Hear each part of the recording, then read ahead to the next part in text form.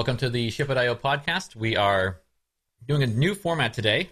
We wanted to start this for a while. We're going to call this thing Origin Stories, where we essentially talk to people in the industry, especially senior folks who have come a long way and kind of figure out how they got into it and the path they took and why they've made the choices they've made in their career. And hopefully that'll help some younger folks before they make those big choices themselves.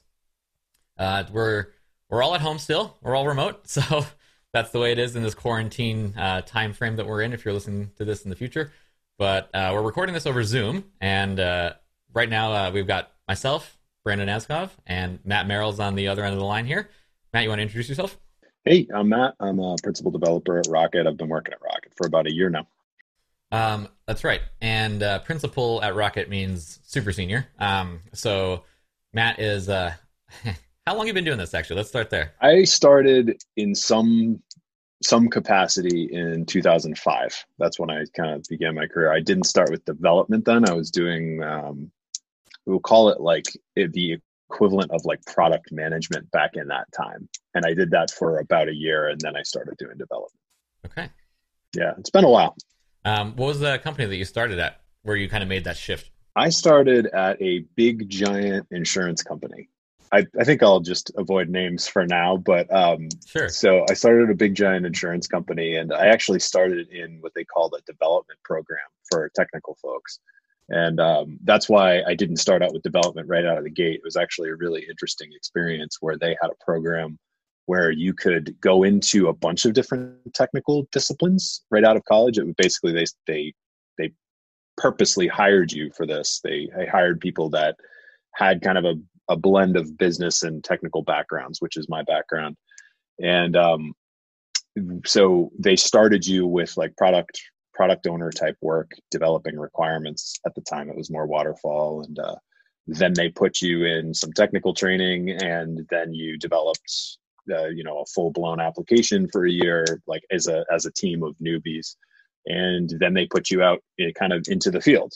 It was kind of funny because I didn't think that I would like software development. I actually started as a comp sci major. I did about a year of comp sci, and I said, I don't want to program all day. Funny enough, when I actually, so I switched over to information systems as a major, and I actually even transferred schools. And funny enough, once I started programming, I found, hey, when this isn't just purely theoretical and doing little toy projects, I actually kind of like this. Like, it's not just black and white. So that's kind of how I fell into it. I've heard that about comp sci majors before, where people don't have necessarily a concrete example of how you're going to use something. And it's funny, I wrote a blog post about this a while ago called Learning from the Middle Out, just because I was trying to ride that wave of Silicon Valley terminology. But basically the idea is like jumping into the middle and then learning your way outward from there. I think people can get bogged down in trying to learn the building blocks of something first. It would sort of be like, all right, well, we're going to learn how to make a toolbox, but first we're going to log a tree, plane it, put it into boards, and like process it. And it's like, you don't need to know all that. Just go get some lumber and build a toolbox. That's basically where I went. I'm not a comp sci major either, so that was my perception of that. Now, that's interesting to hear that was your relationship with the comp sci program as well. Okay, so you got into this through that insurance company. How long did you stay there before you maybe decided to jump ship? I was there way too long. That's a pretty typical thing. Is that your first company that you were at? Yeah, it was my first company out of college. Pretty loyal. Well, I mean, quite frankly, there were a lot of good things about that job. I was there for almost 8 years. Oh, wow. Which is very unusual, especially now, but even still, 15 years ago, that was unusual as well. There were a lot of good things about it that kept me there, but ultimately the reason why I left is I just wasn't growing. I was stagnating in my technical career. I just wasn't being given the leeway to actually make progress. I felt quite stifled. I went to we'll call it like a semi-startup. It was like a startup backed by a larger company. And what's kind of funny about that is I really got to grow technically quite a bit. But in terms of management, that company was not managed very well. So I always like to say I learned a lot technically there. And I also learned a lot about what not to do in terms of like managing a software project. And then I worked for a not-for-profit company that did a lot of research for the government. And I worked there for almost 5 years and running software teams there. So that's kind of my crash course in my background. Okay. I know that you definitely pride yourself as a back-end dev. Oh yeah. Oh yeah. I'm curious, there's always these options along the way. I always say this about there's certain career opportunities that have never presented themselves to me. Like, how come I'm not a NASCAR driver? I like to drive fast. Like, how come I never got that opportunity? When it comes down to this career, you get a few chances of like, you could go back-end specific, you could be front-end dev, you could be DevOps, you could do a bunch of things. How did you end up choosing the path that you chose? How'd you end up going that way? I kind of fell into it, but I don't mean that in a bad way. I mean, I actually think it was kind of serendipitous. The first couple of roles that I had, I fell into back-end Java development. We were doing at the time, it was service-oriented architecture is the big thing, right? And I was developing SOAP-based web services. If anybody's listening to this that remembers those, I'm sure that a chill just went down their spine. I fell into it and I found that I really loved Java. I loved kind of the organization of it and the cleanliness of it and things like that. And I had a really excellent mentor. He was big on DevOps stuff. He was big on code quality and things like that. And he just really got me psyched about that and taught me very, very, very well. I still stay in touch with him. I owe a lot to him. What was kind of funny is from there, I did that for a few years and I would constantly get frustrated. I wasn't doing front-end development, constantly get frustrated. I wanted to be a front-end developer so bad that I couldn't get any experience. So I ended up like moving around the company and trying to get front-end experience. Nothing shook out. To make a very long story short, I took my previous job to Rocket thinking that I would do more front-end development and I started doing it. And I was like, yeah, no, I don't think I want to do this. I actually think I like what I was doing before. And then I just kind of leaned into it and I was like, yeah, I like doing back end dev. I appreciate front end dev. I think it's amazing what people can do with front end dev. It's just not my forte. Do you feel vindicated when you hear someone like Scott O'Brien, another senior engineer that we have, basically say that the front end is now a postmodern hellscape because you're like, well, it's a good thing I saw the writing on the wall and went the other way. No, not at all. I think it's more just a personal thing. Like I think it's just different strokes for different folks. I know what I like. I know what I'm good at. Yep. And I think like lately as I get older, like I said, I lean into it a little bit. I've committed to it. There aren't a lot of people that will like fly the flag of I'm a back-end dev and I'm proud of it, damn it. I'm not saying I do that. I think that needs to be some more of that. Like I've tried to commit to it by making my back-end discipline a lot more structured and really try to go deep into those concepts. You and I have had conversations before about how back-end dev these days is starting to blend into DevOps. So like that's an interest of mine and things like that. So yeah, that's kind of how I fell into it, so to speak, and I just embraced it. Yeah, it's funny. I've talked about this before where I talk about the skill set in our world is like a T-shape. A lot of people have some breadth. They go kind of wide on some topics, maybe some back end, some front end, a couple different languages. You just get some broad concepts. It's good too. It's really healthy to get see it from other points of view, see other programming languages and see different paradigms. It seems like the more senior people get, they go deep in one area. And for you, that's back end dev. For me, I focus on the front end and I like JavaScript. So I guess I could say I've gone deep on JavaScript. But for the most part, I keep just learning new platforms and new things at a very general level. So I'm making my T go really wide right now. Yeah.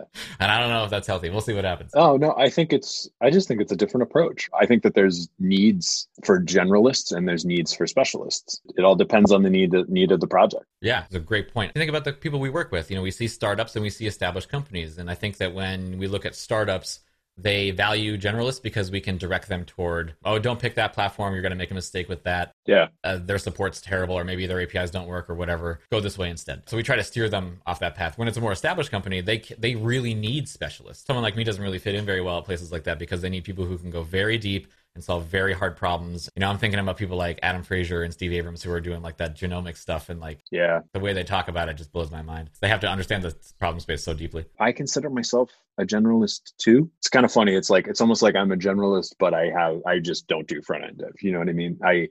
I know Java, I know JavaScript, I know a little bit of Python. Like I have a broad array of knowledge and language experience besides Java and JavaScript. I don't go that deep, but I like to be aware of those things. One of the best pieces of advice I ever got, I think it was on a panel at a conference. Somebody asked the question of like, how do you know so much? And he was like, I actually don't know so much. I just know a little bit, enough to be like, I can go ask somebody about this, or, I remember hearing about something like that. And I know enough just to be aware of it.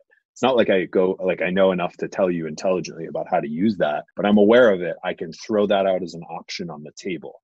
That always resonated with me of like, okay, all right, sounds good. Like I don't necessarily need to like go and know Ruby very deeply. Yeah. But if I know the characteristics of it and I know what it's good at, then I can make a more informed decision. And where if somebody who's listening to this is more junior in their career, you start thinking about becoming more senior and finding out, knowing what you're not good at and finding people to help supplement you and staff your project to know like, oh, this particular problem will be great for Ruby. We should get a Ruby developer to come help us. That's a really valuable thing to know and have. So you're right though, but this is interesting. So, and it's a good segue because I kind of want to talk about like lessons learned the hard way. And if you pick the wrong technology, let's say I decided when AngularJS first came out, I'm going to be the AngularJS guy, or Dart. That's even better. I'm going to just be this. For anyone who knows that, like if I just pick these tech stacks that are like maybe not that popular anymore or kind of haven't stood the test of time, but I was an expert in that, was that a waste? What are some of the lessons you learned the hard way along the way? I mean, maybe that might not even be like choosing the right thing. It might just be like, oh, don't mouth off to your superiors or something like that. What are some of the lessons you've learned? But that one made me think of that. One of my first big lessons, it has nothing to do really with technology. It has to do more with just like managing your own time, is when you're a more junior dev and you have a pause in work, there's this desire to do like, I need something else to do.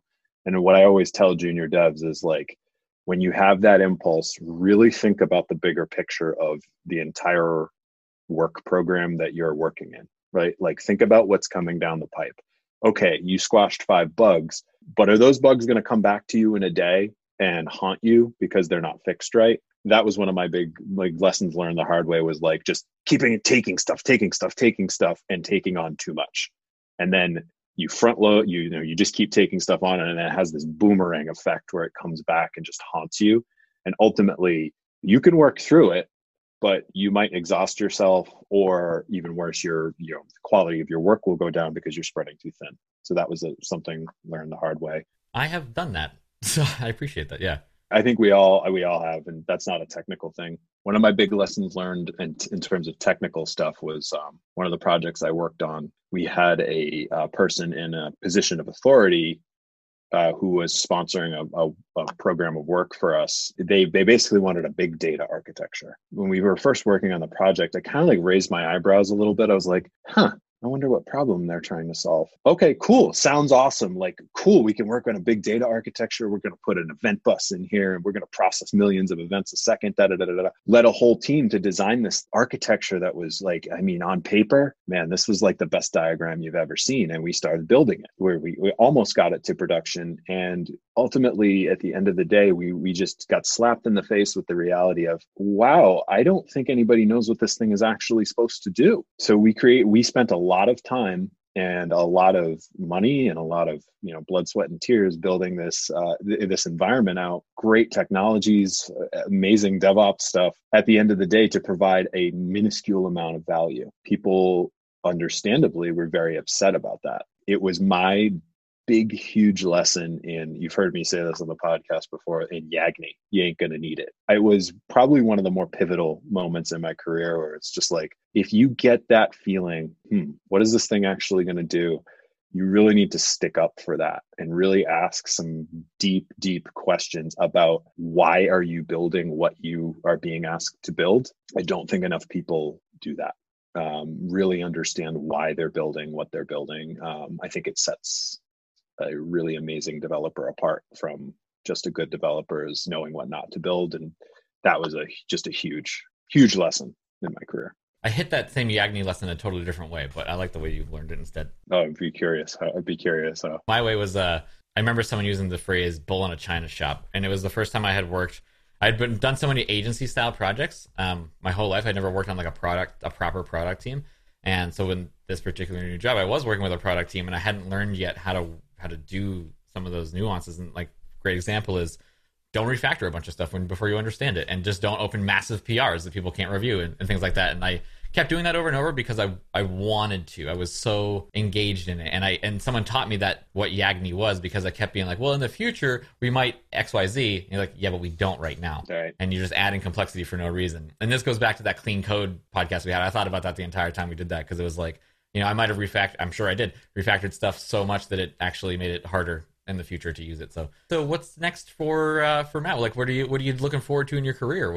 What's on the horizon? One of the reasons why I chose Rocket is because when I was interviewing for a new job, people would ask me like, what do you want in your career? They would ask you that. And I was like, actually, I kind of like what I'm doing. I like to do coding, not too much, not too little. I like doing some project management type work. I like working with customers. I would be turned off by jobs that were like, no, this is just a technical management role. You won't actually be doing any coding. Most places, I would say, looked down on that blend of technical and management work. Rocket embraced it. They were like, that's perfect. Like, that's what we need. It's been great because that's exactly what I'm doing. It's kind of funny. I tell people, I'm like, I can't code all day. No, I can't either. It's so funny to hear that from a developer, but like, I go through fits where I'm very productive at coding and I love it. It's that zone moment where time goes away and you're just coding. Yep. But I can't do it all the time. So I'm really happy where I am. I think the only thing, like the thing that I want to grow into, is just learning more about the subtleties of how to structure technical projects and how to staff them correctly, and knowing enough about all those technologies to make the right broad fundamental technical choices at the beginning of a project to make your life easier at the end. Like, I think I have experience doing that, but you don't get too many opportunities to do that in your career to say that you're really good at it. I think anybody who says that is a liar. My idea is just keep honing that skill until I retire. There you go. You're right. It's true. Ashley Streb, one of our founders, has always had the mindset of you don't have to stop being a maker just to get on a management track. You can do both. And he did that at Brightcove, and he showed that you could do both. And it's true. I'm with you. Like, I can't code every day, or at least I certainly shouldn't. I realize now how unhealthy my lifestyle kind of was for me, both from like, I'd get in the zone for 12 straight hours and just like not sleep and then crash the next day and just burn a ton of stuff. And it felt great. But I mean, I was like, thank God my girlfriend could take care of everything else, because I was just like out of commission for like a day or two. And then there were times where I would get really frustrated by certain code bases because they didn't work the way I wanted them to, or someone who wrote something like wrote it poorly, and I was just like wanted to table flip stuff all the time. So for me, it seems like having this blend of coding sometimes where it's like, 2-3 hours a day if I can do it. Like sometimes I know, don't get me wrong, there's been, I'm trying to think of the longest stretch I've gone lately without coding, maybe like a week and a half or two, without like writing a line of code. But I like the blend now, and I like the same thing with you. I like the customer interaction. So maybe that's part of what makes a great Rocketeer, is like that seniorness. Like, I want to keep learning, and I love dealing with customers, and I like coding still. I think there's like two main characteristics of people at Rocket. One is that you have a good sense of humor, but the other one is just well-roundedness. I think that everybody at Rocket is well-rounded. And I think the other thing that you were saying, well, if more junior people are listening to this, is like, you and I are at a point in our careers where we've been doing this for a while, right? And I think you and I are very alike. Like, we don't like to just code all day and all that. And like, I almost wish I were like that. I think it would make things easier for me. I'm just not. Yep. But that's okay. Yeah, and it's just, for anybody junior listening to it, it's just an interesting thing to think about, is that's an option for you. Like, you don't have to just do one thing all the time, and you can find a niche for yourself. Yeah, that's true. You mentioned it about, managing projects, and I'm a big believer in this too, that we have a lot of great devs at Rocket, and sometimes it doesn't work out, and that's almost always an environment problem, meaning it's not a right team, it's not the right project for them, it's not a great fit. Maybe they feel like they're being handcuffed. Maybe they feel like they don't gel with the team, or they want to kind of get their ideas across and they can't. There's a million reasons why it might not work out. But when you get that structure right, like you were saying, like getting the team right and getting that set up correctly, it can be magic. And it's great to see that. So if you, like you're saying, if you're a newbie, if you feel like you're kind of hitting your head against the wall, or maybe you're not progressing fast enough, or like Matt mentioned earlier, if you're not getting a chance to play with front-end technologies that you want to, and you keep begging for that kind of stuff, that's normal. Like that happens to a lot of people. And sometimes it does mean jumping ship to go to a different company. Your first company that you are at, and correct me if you feel differently, I'd say that you tend to feel, it's sort of like your first love. You tend to feel overly loyal. They feel like family. And then I think as soon as you leave your first company, you realize, and go to your next company, you're like, these people are also cool. And just keep in mind, as fun as our jobs are, and as lucky as we are to get to work on all these cool projects and do this really cool work that a lot of people don't get to do, your relationship with the company is, we get work from you and the best of your abilities, hopefully, and we compensate you for that. It's not a family, it's a business relationship, and business relationships are temporary. That's like a Japanese proverb, business is temporal. So if you feel like you need to leave to progress your career, that's okay. I would just warn against jumping ship too frequently. That looks bad. Don't feel like you have to be stuck at your place forever if you're not liking where you're at right now. Some good advice for newbies. Anything else you want to say before we move into picks? No, I'm sure I'm forgetting something I wanted to talk about, but that's fine. Thankfully, you're on the podcast anyway, so we'll have many more times to speak. Yeah, yeah. We'll do an addendum. Cool. So let's dive right into it. I'll pass it to you first. The one that came to mind immediately was the book Uncanny Valley by Anna Wiener. I think it came out in January 2020 for anybody listening to this in the future. My God, what an amazing book. It's about a woman that worked in publishing in New York City, and she kind of fell into a career in tech, and she ended up moving out to Silicon Valley and working at GitHub. And I mean, it's a memoir, and it's written with no company names. It almost feels like it's in a dystopian future because of the way she writes it, even though some companies, you know what they are, some you don't. And some of the story, like, it's just very well written. She's incredibly insightful, and it also gives you a good picture into kind of the nightmares that female employees in tech have to deal with. I'll stop there. It's one of the best books I've read in quite some time. I heard about that coming out, but I haven't heard anyone review it yet. Back when we were in the office, I was shouting its praises, so it was very good. I know. God, I miss those times. Let's see. What will my pick be? Since everyone's, well, not everyone, but some people have extra time on their hands, it's a good time to listen to some interesting stories. And if you want to get out and stretch your legs, there's a great podcast if you're into tech called Darknet Diaries. They tend to cover hacking events and whatnot. There's 2 particular episodes that I found just wild, just insane. Like, they should make a movie out of this kind of thing. It's called Xbox Underground Part 1 and 2. If you were around way back when the Xbox One came out and there was a way to turn it into an Xbox Media Center, that was these guys. If you remember certain games like Half-Life and Half-Life 2 being leaked ahead of time and Gears of War 3 being leaked ahead of time, that was these guys. It goes way deeper than that. It ruined a bunch of people's lives in a way that was really fascinating for people who just wanted to hack an Xbox to start with. It's a wild ride. Darknet Diaries, Xbox Underground Part 1 and 2. Very, very good stories. I love that podcast. Jack Rhysider does an amazing job telling those stories, and those were 2 particularly good episodes. And they had this beautiful, like, unsolved mystery style, like, music, like dun, dun, dun, dun, dun, dun, dun, dun. Yeah, it really adds to the whole thing. It's great. Yeah, he does a great job. Okay, well, thanks, Matt, for joining. Thanks for taking the time. Yeah, until we ship it up again with everyone, we'll see how this Zoom thing works out. Maybe we can do a big episode soon. We'll see. Nice. Thanks for your time today, man. Yeah, you're welcome.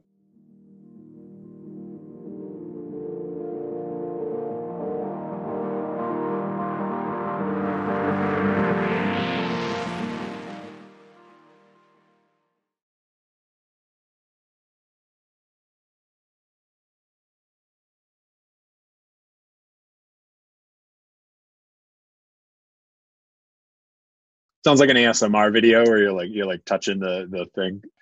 Hello. You know, it's funny. I will defend ASMR for a moment.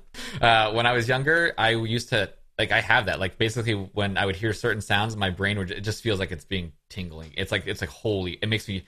I almost fell over standing up once. My grandfather was showing me a map of Maine where we were going to go down the Allagash. And I was like 25, and he was just pointing. I was like, I'm gonna fall over standing up. And when I was younger, I used to listen to Bill Clinton on C-SPAN when I'd go to bed, because the way he talked would make that happen for me. Wow. I would describe this to people. I'm like, yeah, you know, like when you hear certain sounds and it's like your brain tingles, and they're like, no. I'm like, me neither. Yeah, definitely not. So I just kept it to myself for a really long time. And then one day I found it on YouTube, like back in 2013, I think. And I was like, wait, what is this? And I listened to it and I was like, oh, there are others? It's like, no, I'm glad you said that. I feel the same way. I watch them. I listen to them when I go to sleep sometimes. I have like my favorite ASMR artists and stuff like that. Yeah.